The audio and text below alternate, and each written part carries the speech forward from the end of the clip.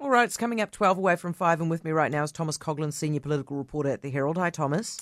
Afternoon, Heather. Right, so run us through, it sounds pretty damning, this review of the Ministry of Health testing capacity, the PCR testing capacity. Run us through it. Yeah, look, it wasn't great. You might remember earlier in the year when the Omicron outbreak first started to take hold, we were promised, pretty impressive test capacity, tens of thousands of tests a day, and it became pretty clear that the testing capacity of the PCR tests, the old-fashioned ones we were used to last year, wasn't anywhere near like what the Ministry of Health said it could deliver, what it promised it could deliver. Now, the reason behind that is that they used to pull these tests. You do 10 tests at once. If one was positive, then you do them all again, so you found the positive test.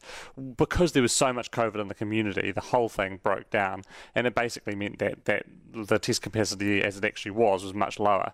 The report into the Ministry of Health has found that yes, they did overstate testing capacity, and yes, they didn't communicate properly enough that the testing capacity was going to be quite severely limited as soon as there was a lot of COVID in the community. So yes, it was, we get a lot of reports in this place, and some of them are pretty damning, and this was certainly one of those. Yeah, and given the number of warnings that had publicly from the likes of Terry Taylor saying, hey, what you're saying is actually incorrect, given the fact that had happened and they ignored it and continued with their line, it would suggest that it was done deliberately, wouldn't it? Yeah, I mean, there's certainly an argument to be made that this was a bit of a PR exercise. It was pretty obvious at the time that we were not getting anywhere near like the testing, the daily testing that we were promised. And the ministry sort of stuck to that line. To their credit, they did commission this review, but that sort of kicked it into the long grass, right? We're on to rat testing now. It's all over. No one really cares. It does cause us to have some concern about their integrity when they tell us that everything is fine in the future, right? Yeah, definitely. Like I think to their credit, they do these reviews, but I think at the time you've just got to fess up and say that look, we thought this was the testing capacity when there was no COVID in the community. When there's a lot of COVID in the community, it turns out the testing capacity is a hell of a lot lower. Be upfront about it. I goodness knows why they didn't do that at the time, but here we are. Yeah, I think we can all hazard a guess at why, probably, Thomas. Yes. So we've had the Samoan Prime Minister here meeting with our Prime Minister, also Nanaia Mahuta and James Shaw, yeah?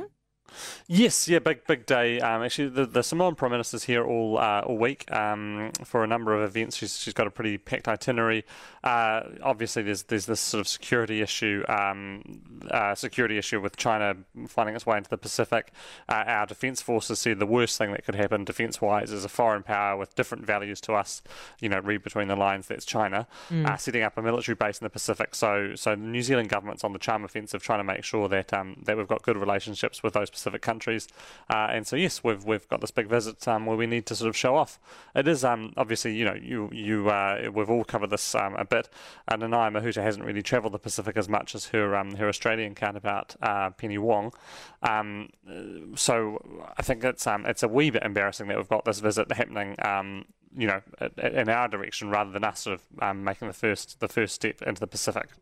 Yeah, that's a fair point from you. And is Penny Wong headed our way as well?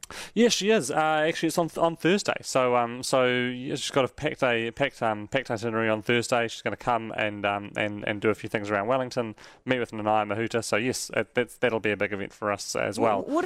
Thomas? What's going on here? Can Nanaia not travel? It has been reported that Nanaia Mahuta is a bit of a homebod, which does make you wonder why she was appointed to that role in the first place. Obviously, it wasn't much of an issue in 2020 and 2021 when you couldn't travel, but certainly right now, it is, you got to travel. I mean, Foreign Minister Winston Peters was always on a plane, as of previous, Murray McCully. Yeah, you could never get a hold of Murray McCully. It was annoying. He was always overseas and there was all this other stuff happening and you wanted him back home. We need to OIA their air points and see who's done the most travel in a year. Great idea. Good on you, Thomas. Thank you for that. Thomas Coughlan, senior political reporter at The Herald.